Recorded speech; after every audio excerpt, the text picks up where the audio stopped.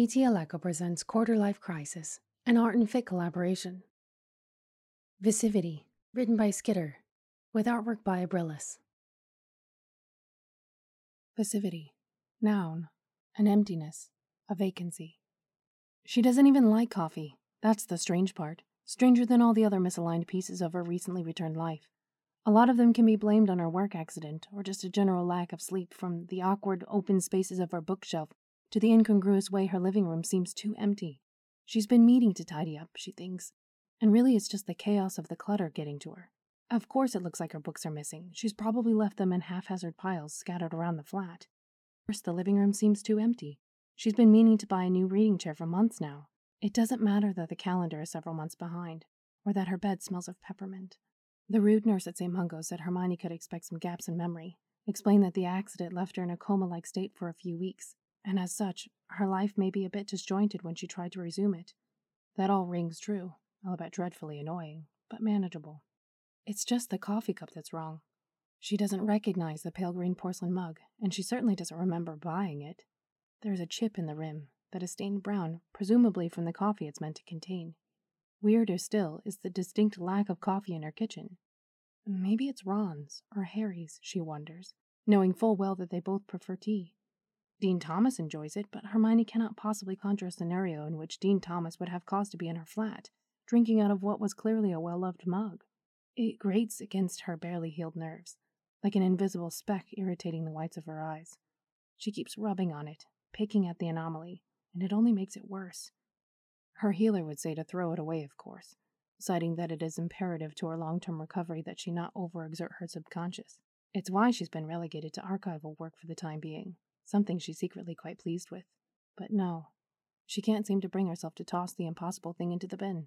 It seems important, dreadfully so, and Hermione was never one to ignore a good lead. Instead, she tucks it into the back of her cupboard, behind the usual glasses and such, like a dirty secret, to be dealt with when the time is right. I ran into Draco Malfoy today. I'm sorry.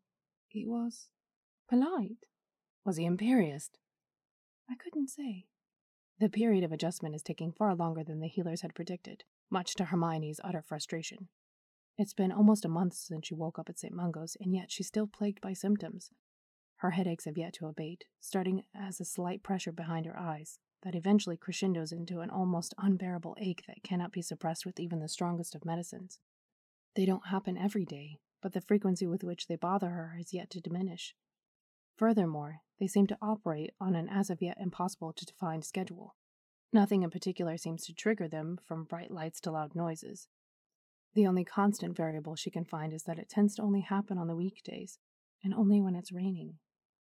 Despite her common sense, Hermione spends an evening poring through old magic medical textbooks, trying to see if weather can be linked to headaches. She finds nothing. My accident? She starts to ask Harry at work one afternoon. No. He shuts her down immediately. Harry, I have a right to know what happened. He peers at her from over that day's copy of the Daily Prophet. We told you what happened. You were working on something dangerous and classified in the Department of Mysteries, an artifact of some sort. It was previously believed to be dormant. It wasn't. But what kind of artifact was it? And what did it do to me? She demands. I've asked Lockwood 12 times, and every time he refuses to engage. Good. Ron pipes up over a mouthful of food. Smart man. She glares at him. I know the healer said my best chance at recovery is contingent upon taking it easy and avoiding any triggers, but... No but, Hermione, Harry says sternly. Maybe in a few months, once the symptoms have stopped. Once we know you won't immediately fall back into a coma or something. I'm not fragile. Her two oldest friends give her knowing looks, just shy of properly pitying, and say absolutely nothing at all. Fancy seeing you here. Go away, Malfoy. It's a public bookstore, and I'm the public. I'm shocked you can even read. I'm shocked you care. We're just full of surprises today, aren't we, Granger? I'll hex you. Promise? In addition to the splitting headaches, she starts getting nosebleeds. Nothing alarming and certainly not painful. Just a small trickle of blood and a faint sensation of failing equilibrium. She brings it up to her healer at the 6-week follow-up appointment, but he waves it off as some lingering side effects of her accident, something to be dismissed without thought. Hermione fixates on it, like she does the headaches, and finds even less of a reliable through line of potential triggers. In the evening, once the rest of the department has gone home for the day, she summons tomes of ancient curses from the recesses of the ministry's archival library, and combs them for even a hint of an answer. There are none.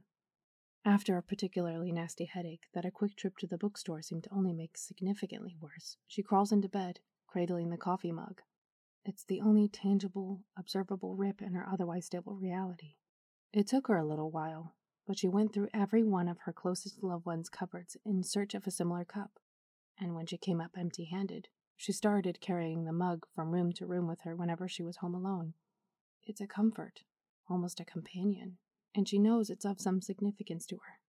She just has to find out why. I'm never reading another one of your recommendations again. Oh, was it Edgar Allan Poe too challenging? I'm sure I've got some books from my primary school you could borrow. You make to ruin of my pride. I thought we were friends. Is this how you treat the Wonder Twins? We're not friends. We hang out once a week, Granger. Seems pretty friendly to me. Showing up at the same bookstore and forcing your company upon me is hardly the start of a beautiful friendship. Forcing? You're the one lingering obviously by the window pretending not to look for me. I do not. You're blushing. Seems, ow, did you just hex me? In a bloody bookstore? It was a jinx, actually, which you would know if you ever bothered to learn anything at school. I learned loads. Oh, really? I don't remember seeing how to be a total and complete prat listed anywhere in the curriculum. Sure you did. It was right below SWOT Behavior 101 and Self-Righteous Attitudes and Attributes. I hate you, she said with a grin. The final symptom, and the absolute worst one in Hermione's personal opinion, is the nightmares. It's not that they're particularly horrifying. It's just that they're wrong. She'll be doing something mundane, something familiar, like cleaning the flat or making dinner. Only she won't be doing it alone. Someone is there with her, but she can never see their face. It's just static. Like when she'd fall asleep with Grant's telly on as a child. Affection will swell within her at every imagined interaction, serving only to confuse her more. And then, at some point in every dream, everything shifts, and it's like this mysterious person is soon out of her life. There isn't even a void left behind, just a wound sutured tight. The pain of the loss, coupled with the utter lack of understanding and knowing, forces her thoroughly back into the waking world, often with a half-choked shout. Ginny, was I? Hermione can't even bring herself to ask it. The words go sour on the tip of her tongue, like it could poison her to finish the thought. Were you what, love? In the weeks before my accident, how did I seem? What do you mean? Hermione taps anxiously on the table. What was I like? Was I happy? Or distracted? Something. Ginny frowns. Do you not remember? The question shames her for some inexplicable reason, as though she's damaged and pitiful. I am having trouble, she finally admits. You were happy, honestly. Proper happy. I hadn't seen you that relaxed in months, not since well before you and Ron broke up. We all thought you were secretly dating someone. Can you believe it? When she laughs affectionately into her hand, Hermione's head begins to pound. You weren't, of course. At least you promised you weren't. And you believed me? Ginny's mirth fades away, and she gives her a searching look. Hermione, what brought this on? Is something the matter? Hermione looks around her flat, at the empty spaces she cannot fill, at the missing books and the pressing sense that there is something wrong. I don't know. I feel incomplete. Have you talked to your healer? He tells me the same thing every time. It's just a lingering side effect of the accident, and they'll fade eventually. She reaches across the table to gently grasp her hand, stilling Hermione's tapping. So just be patient then, love. I know you hate hearing this, but I really do think that all you need is time. I didn't know you drank coffee. There's a lot of things you don't know about me, Granger. Painful though it must be for you to admit. I know you're weak for a bad romance novel, and that you take far too long to decide what to buy. Seeing as our friendship doesn't extend beyond the boundaries of the bookstore, I'd say I know just enough. Do you want it to? Do I want it to what? Extend beyond the boundaries of the bookstore. Oh. You've gone quiet, and not in the usual I'm about to be obnoxiously clever about something way. I'm always obnoxiously clever. Don't I know it? You're not helping your case, you know. And what case is that? Your case to spend time with me elsewhere. As in not here, obviously. Obviously. Oh, if you're going to give me that stupid look, then you can forget about it. What are you doing this Saturday? Is that a joke? It's my birthday. Yes, I know. But that's not what I asked. What are you doing? You know it's my birthday. Granger. Sorry. Right. Well, we usually have Sunday dinner at Harry's, so everyone is coming round to celebrate with me then. So you're free? Yes. Why? Don't sound so suspicious. I'll meet you here, say noon. Why? What for? You'll have to trust me. Fine. But if this is a trick... It's a date, actually. Hermione is struggling to read. Every time she curls up in her favorite spot on the couch with a new book in hand, she suddenly loses the ability to comprehend even the most basic of sentences. It doesn't happen at work or anywhere else, just in her flat, just when she's alone. Alone, aside from the coffee cup and the mystery of its origin. So she goes to the bookstore, hoping a change of scenery will help. The last time she was here, her headache hit her like a lightning bolt, and as she steps through the door, it threatens to happen again. With a clenched jaw and a few grounding breaths, she grins and she bears it. It's the same inside as always. No clear organization, aisles barely wide enough for one person to walk through, intermittent globes of witchlight, and at least half a dozen cats. The scent of old parchment and candle wax wafts through the winding rows of books and tomes. Even with the incessant pounding in her head, Hermione feels a small degree of genuine joy at the familiarity of it. She wanders over to the hulking blue bookshelf and runs a finger along the faded spines. The feel of the leather seems to ricochet up her arm, and she closes her eyes, holding herself still in the moment. It's peaceful, despite the headache, despite the severed something she is still dragging around. Oh, Miss Granger, what a treat this is! Mrs. Whipple, the owner and sole employee, appears from around a nearby tower of books. Her weathered face is kind, open, and inviting, and Hermione finds herself returning the friendly smile she finds there. Hello, Mrs. Whipple. How have you been? How have I been? She asks with a degree of incredulity as they meet in the middle. How have you been? I heard about your accident, dearie. So dreadful. I'm all right. Still trying to make sense of a few things. Absolutely understandable. You went through quite the ordeal. Hermione slowly nods. Yes, it was dreadful. I'm not sure what you heard about it. About what happened. Oh, just that you got into an accident at work. Experimented on something dangerous, or I was told. An artifact, presumably. A small measure of disappointment ripples through her. Right, yes. That's the story. Thank God you're alive. Hermione gives her a small and sad smile. Indeed.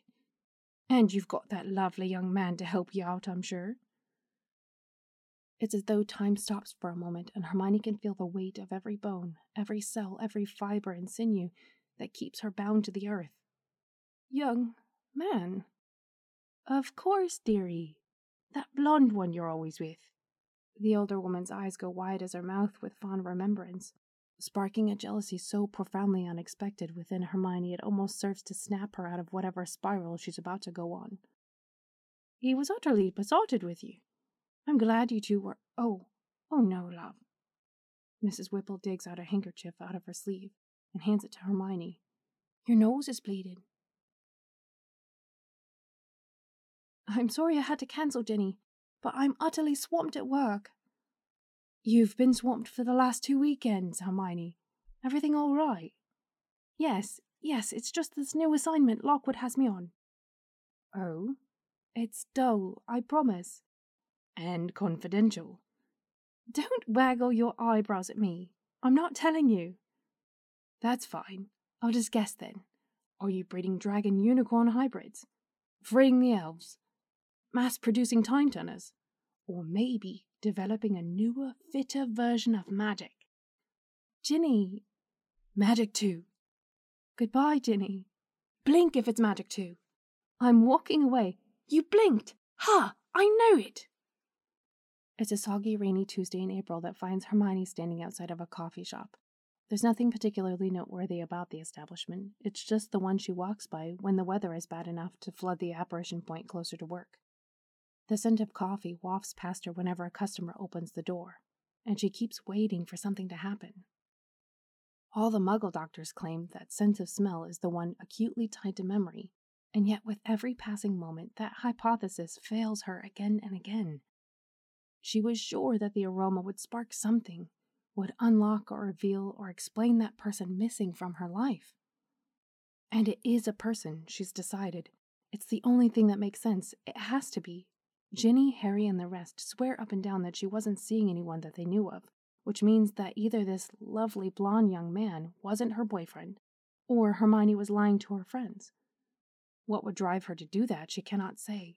So for now, she goes with the more likely explanation that perhaps she and the young man were just friends. Really good, really close, leave your mug at my flat kind of friends. She goes inside, and before she can second-guess herself, orders a generic black coffee to go. No one pays her mind, least of all the barista, and the anonymity goes a long way to calming her ever-fraying nerves. The only empty table is the one directly in front of the window, and Hermione resolves herself to people-watch while she waits for her drink. Perhaps losing herself in the imaginary minutiae of strangers' lives would help. That's when she sees him. He's swathed in black robes, an umbrella held high to stave off the wind and the rain. His reflection is muddied through the wet glass, obscuring most of his features, but the shock of hair is too pronounced to miss. It's not quite blonde, to be fair, more of a platinum. Still, that slightly stitched wound in her head throbs at the sight of him, and she instinctively presses a napkin to her nose to catch the blood dripping from it. It has to be him. Hermione is on her feet and out the door in seconds. "Hey! Hey!" she calls into the thinning crowd, yelling over the sounds of the storm. The man freezes for a moment, his shoulders going rigid, but he does not turn. Hermione flings herself forward, the pressure of the suddenly excruciating headache nearly robbing her of her ability to walk. "Wait! Please, wait!"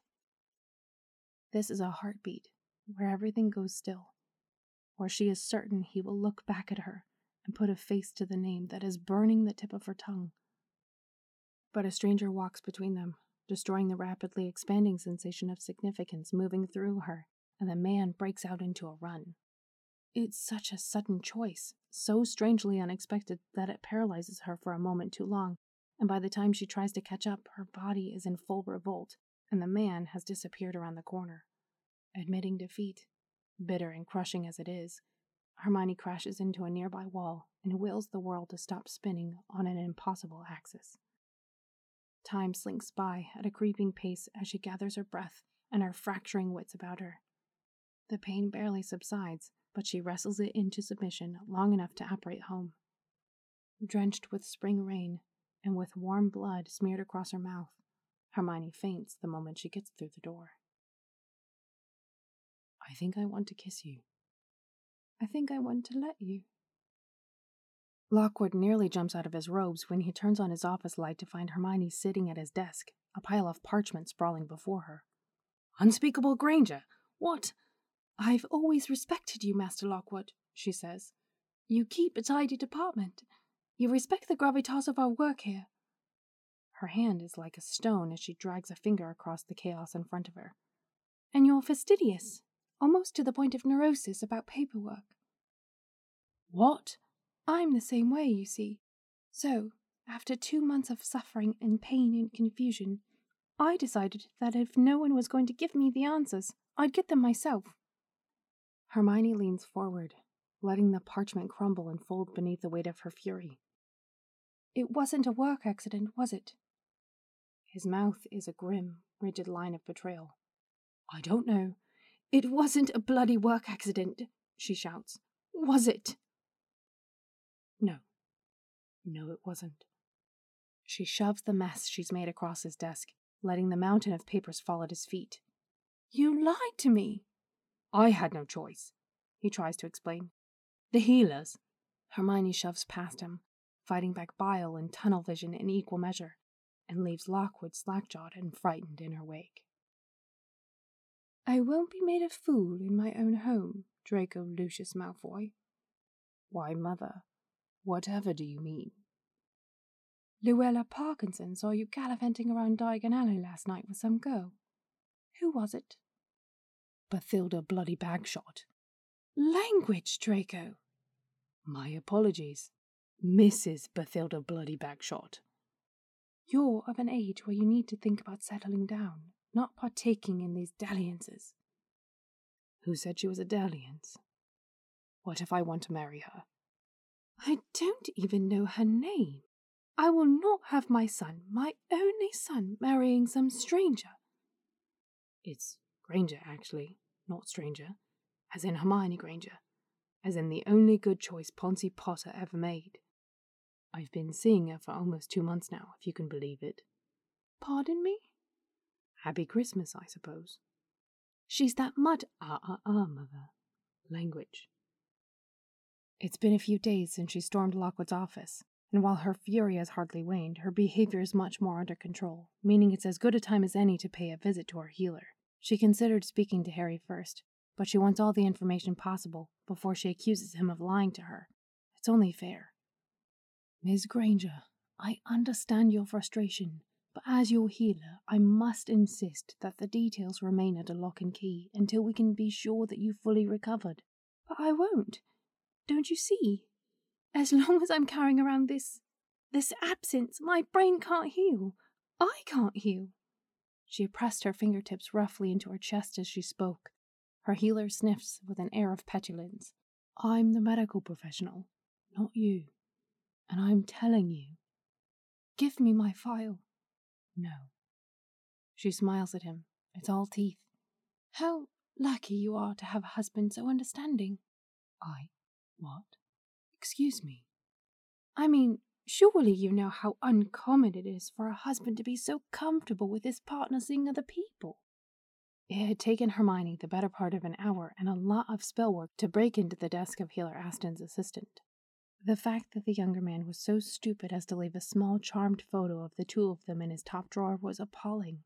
She'd merely been looking for a key to the healer's office, but discovered something equally valuable. Are you blackmailing me? Henry, isn't it? Your husband. He owns Aston's Amazing Astronomics, right? She'd known this for ages, having walked by the shop a dozen times during her trips to Diagon Alley. I'm sure he'd love to chat. The color fully drains from the healer's face. I'll report you. I'll report you?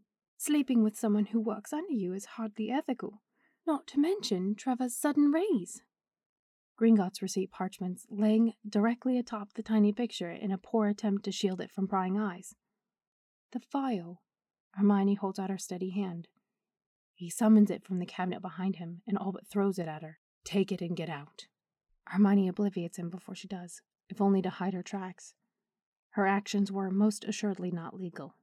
The irony is not lost on her, of course, but she's already moved on. A little obliviating never hurt anyone. She took 10 minutes of his life from him. He took something invaluable from her. And she means to get it back. She smiles warmly at Trevor when she leaves. This is divine, Granger. It's just pizza. It's a gift from Merlin himself. I retract every bad thing I've ever said about Muggle inventions. Liar. You're right. I stand by my hatred of automobiles. It's unnatural. Says the broom rider. Don't use my wits against me. Are you going to eat that? Here. Benevolent beyond measure, my darling. You've got sauce on your chin. Clean it up for me. Gods, you're disgusting. Granger? Yeah? You know I'm in love with you, right? The file is uncomfortably vague, though it provides more answers than it demands, thankfully.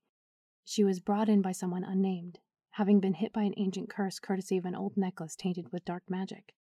This person who brought her in says she came into contact with it at work, something Hermione knows to be totally false, and that it's their fault she was handling it in the first place. Her next of kin, Harry of course, was notified, and she can only presume that the unnamed individual left without saying anything else of import. There are a lot of extensive notes regarding possible avenues of care, various ways to wake her up, but it is cagey on the details of what was actually wrong with her. She presented in a fugue-like state, had a brief but violent descent into mania, before being put into a coma for several weeks. Ultimately, it was decided that all the memories of her accident, and presumably the person responsible for it, be wiped in order to, essentially, reset her brain. Hermione flees to Harry's house as soon as she's satisfied that the file has been thoroughly read, and drops the stack of parchment in the center of his dining room table. "Hello, Hermione," he says, and pulls the plate of food out from under the file. "How nice of you to join us." "That's my file," she gestures at it. "I read it." Ginny sighs. "Hermione, I think I was dating someone." Harry pauses, fork suspended in the air. "We already told you you weren't." "I lied." "Why the hell would you lie?" "It wasn't a work accident," she says in lieu of responding, and pulls out an empty chair to sit between them. "Lockwood confirmed it." "The healer assured us that it was," Harry explains. "He lied too." Ginny gently places her hand on Hermione's arm. "So then what actually happened?" "I don't know. Someone, not a co-worker, brought me to St. Mungo's, said I'd been handling an old cursed necklace, and it was their fault that it happened. They left no name." "And you were dating them?" "I think so. I can't explain it, Harry. I just know something is missing. Someone. I found a coffee cup." "But you don't even like coffee." "Exactly. So then we know it doesn't belong to me, or to anyone I know. And then there's this blonde man I spent a lot of time with at Whipple's Wondrous Reads." "What blonde man?" Harry asks. "She didn't say, and I nearly fainted in her shop at just the mention of him. It's gotta be him. It has to be." "Hermione." "I know it sounds absurd, but he was living in my flat. There are books missing and a scuff on the floor where an armchair would go. My bedding smelled of peppermint for weeks. The calendar was old, really old, and stained, like it had come out of the trash or something." "So what? You think this mysterious blonde guy cursed you, brought you to the hospital, erased himself from your memory, and then broke into your apparently shared flat to remove all traces of his existence?" "Yes." "You are aware how mental you sound, yeah?" There was a look of contemplation on Ginny's face that made Hermione's head begin to ache. "Blonde, huh? I saw him once, but it wasn't really blonde. It was more, I know who it is." "I got you something." "Why?" "Because I love you. Must I have a reason?" "What do you want?" "Nothing. I just wanted to give you something nice. Something to remind you of how lucky you are to have such a stunning, thoughtful, amazing boyfriend." "Never was there a man more humble than Draco Malfoy." "You flatter me, darling. Open it." "Oh my. Draco, this is..." "It's an old family heirloom, one mother never wears. I thought you deserved something priceless and beautiful." "You mean aside from you?" "Keep it up, and you'll sweet-talk me right out of my trousers." "How do I put it on?" "Hair. I'll do it. Move all that hair." "Don't be mean." "Shush. Let me clasp this. Stop moving so much, and you'll be... Granger, seriously, stop. Granger? Are you... Oh, God!" Hermione paces the length of her kitchen, clutching the mug like a lifeline, and weighs the two choices before her. It's not that she doesn't want to know who he is, the blonde young man. It's just that the danger to her health cannot be understated.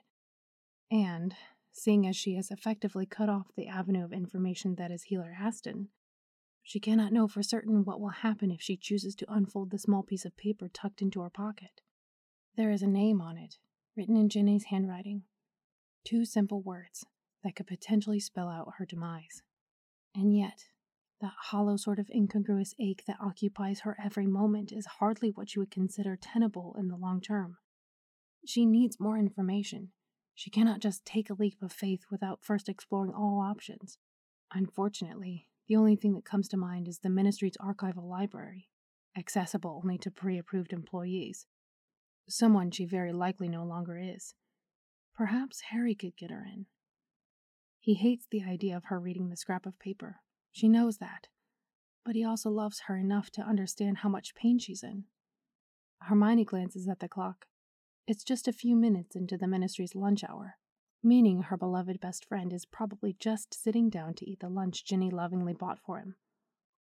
Before she can do something rash, like unfold the paper and release the proverbial floodgates, she pulls on her jacket and her old rain boots and sprints for the apparition point.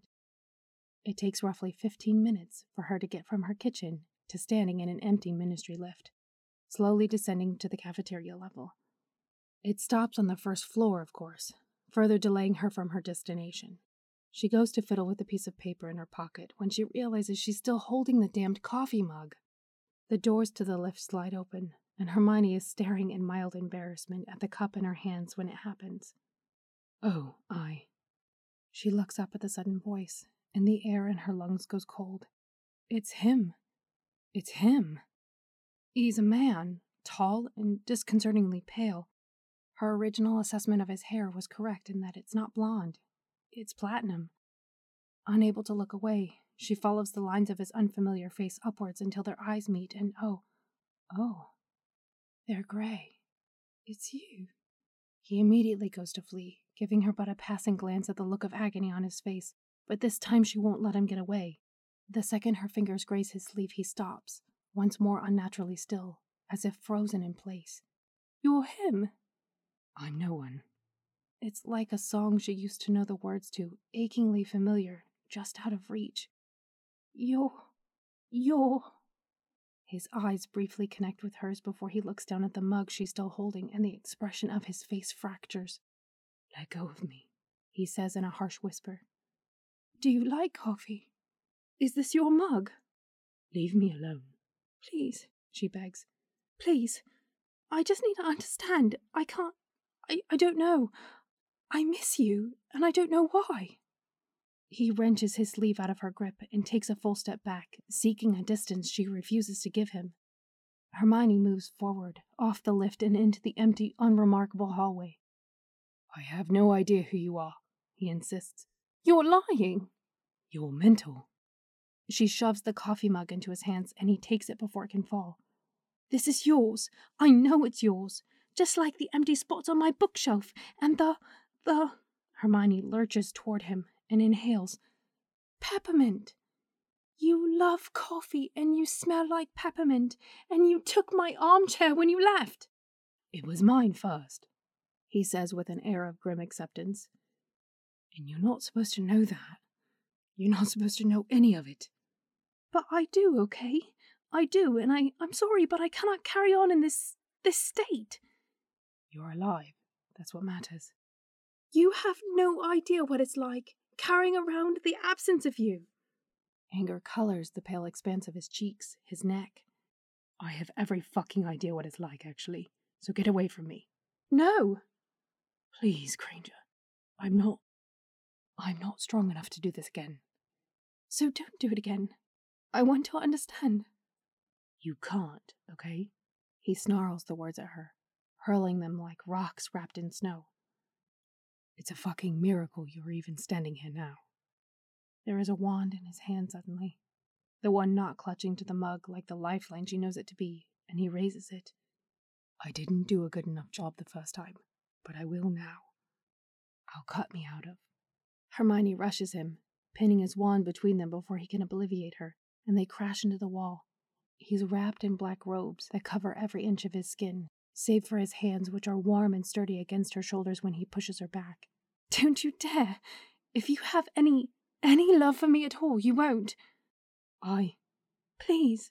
Defeat weighs heavily upon him as he puts the wand away, and with an air of finality, he moves past her to head towards the lift. Fine. But you have to stop, do you understand me? You have to give up. Give me up.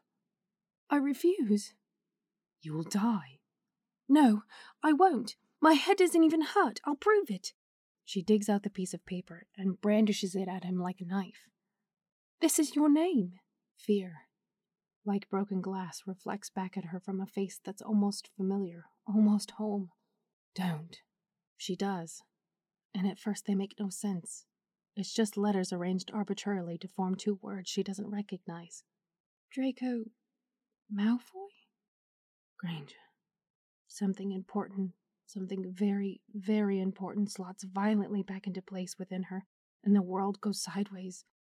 A wave of emotion too sudden and intense to name rushes over her and drags her beneath a current of pain. Hermione becomes untethered from her body and sinks down into the dark blue. I saw Malfoy today. I'm sorry. He was cold. Scathingly rude. Any idea why? Hermione stares down at the green, half-empty mug of coffee in her hands.